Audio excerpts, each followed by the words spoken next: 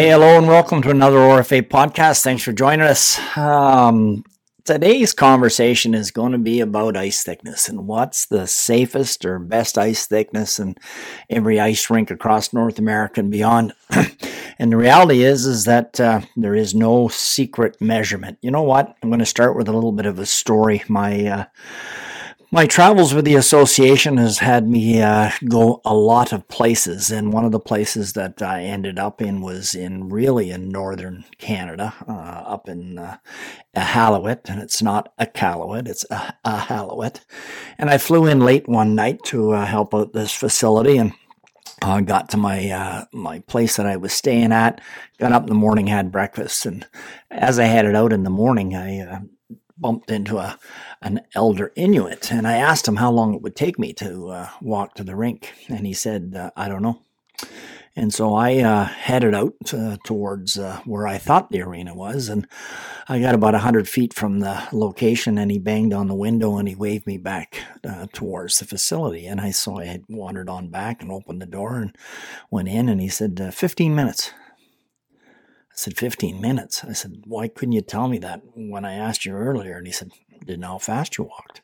So that kind of sets the tone in regards to the perfect ice thickness. And before we go forward, maybe we have to go back on how we arrived on what the industry best practice of 1.5 inches came to be. And that goes all the way back to the LaSalle court case. And if you take the IMEO course, we'll spend some time in there in regards to ensuring that you understand ice thickness principles and the things that we have to do to maintain an ice surface.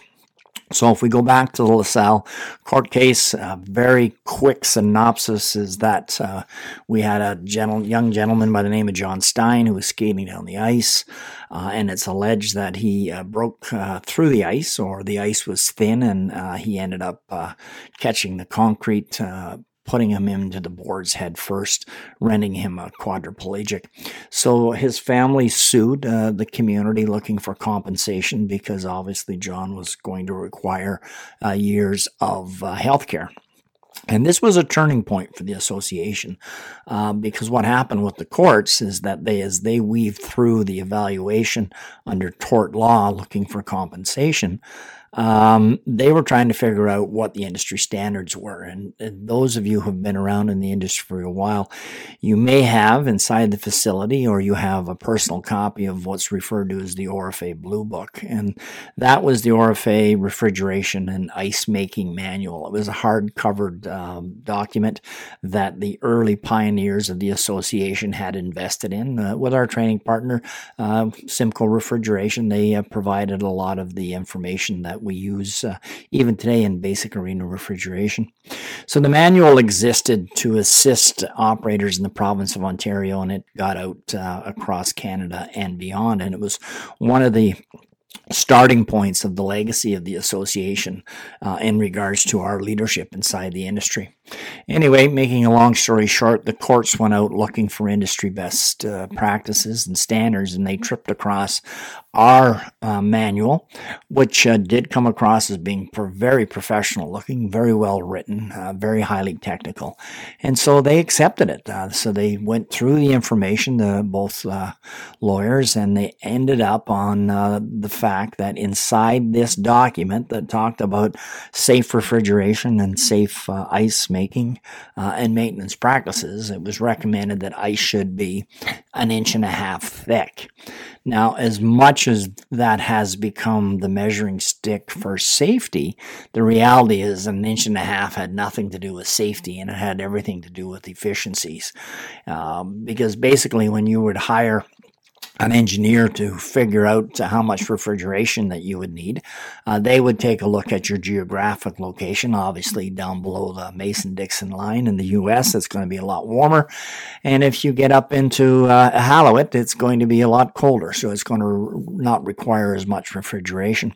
So they'd take a look at the geography, and they would size out the equipment. So how large the chiller would be, and how large the condenser would be, and how much horsepower you would require. And what they tried to do is set it out to maintain 1.5 inches of ice. So they wanted you in that location to have enough refrigeration to be able to maintain an inch and a half of ice. And at an inch and a half of ice, that would be the optimum conditions in regards to energy efficiencies and the way that we wanted to operate. It had really very little to do with safety. I mean, that was a sidebar to it, but it wasn't the core on why we selected an inch and a half.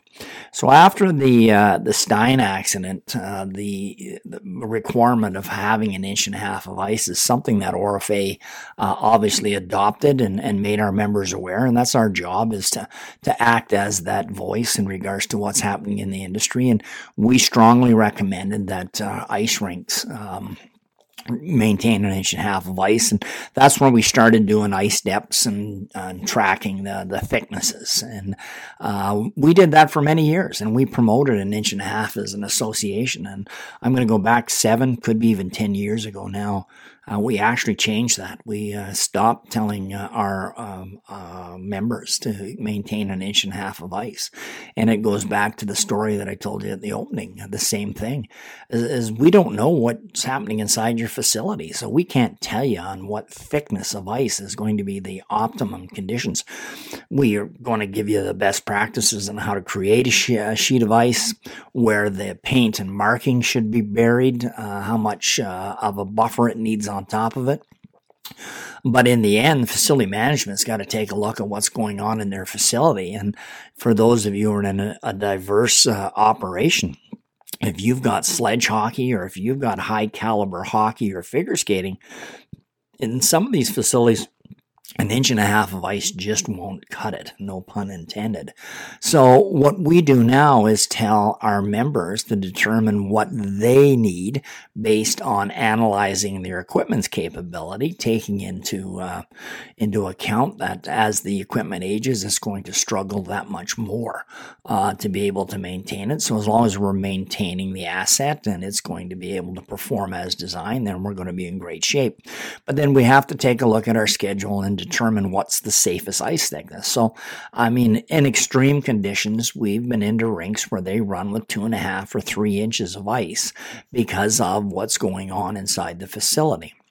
Now, in the end, facility management is going to determine based on their knowledge of the operation, and it's everything. It's the HVAC system, it's the refrigeration system, it's the quality of the water, it's the density of the ice, it's the capability of the operators to be able to maintain it.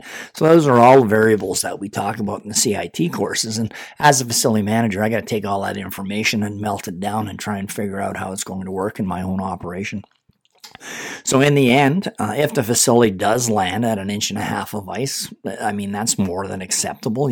What you will learn, again, in the CIT courses is that you've got to keep at least 3/4 of an inch of ice on top of all your paint and marking. So if you're losing your creases, you don't have 3/4 of an inch of ice out there. And that's a problem, and it's something that needs to be addressed. Not going to get into it in this podcast, but maybe in a future one we can talk about that. So once I figured out what the sweet spot is, it's an inch and a half, then the takeaway is it's an inch and a half at the end of the day, not at the start of the day, or an inch and a half at the beginning of the event, at the end of the event, not the beginning of the event. Meaning that if I decide it's an inch and a half and I've got a high caliber, let's say a midget hockey tournament that's going for 3 days, I need to tell staff to build another half an inch, maybe 3/4 of an inch of ice in advance of that tournament coming into play. So what is the best ice thickness? That's going to be determined internally. We give you all the waypoints to make those informed decisions. But in the end, I always say if I was managing today, I give some suggestions on how I would go about it, is that I would be going to whoever I report to and advising them in writing exactly what I'm doing and why I'm doing it. And if they don't comprehend it because of the technicality, that's not my issue. I just don't want to be alone out there determining what the best practice is. So it's a report that goes to my supervisor with my recommendations on what I'm going to try and maintain. And I want them to confirm that, in fact, they understand what it is that I'm trying to do and trying to accomplish. in the end, like I said, if they adopt it or don't adopt it, I want to keep the communication so that if it's ever called into question how I arrived there, that somebody's not coming along and say, well, who said you could do that? So that's the complexity of the world that we work in. It takes a strong working knowledge of somebody who is managing the facility to be able to determine exactly what's going on inside the operation and make those standard operating practices. So hopefully we've given you some food for thought, and you are at least going to be able to comprehend our role as an association. We can't tell you what thickness is the safest, and all we can do is provide you with the variables so that you can decide how you're going to operate. So, thanks again for joining. Always appreciate this opportunity to chat with you guys. If you've got anything that you would like to add to the conversation or talk to me about, I'm always available through my email, tpshea@orafa.com, all lowercase, or 705-864-1215. Always glad to chat with you guys. Hope you're enjoying your summer. Take care.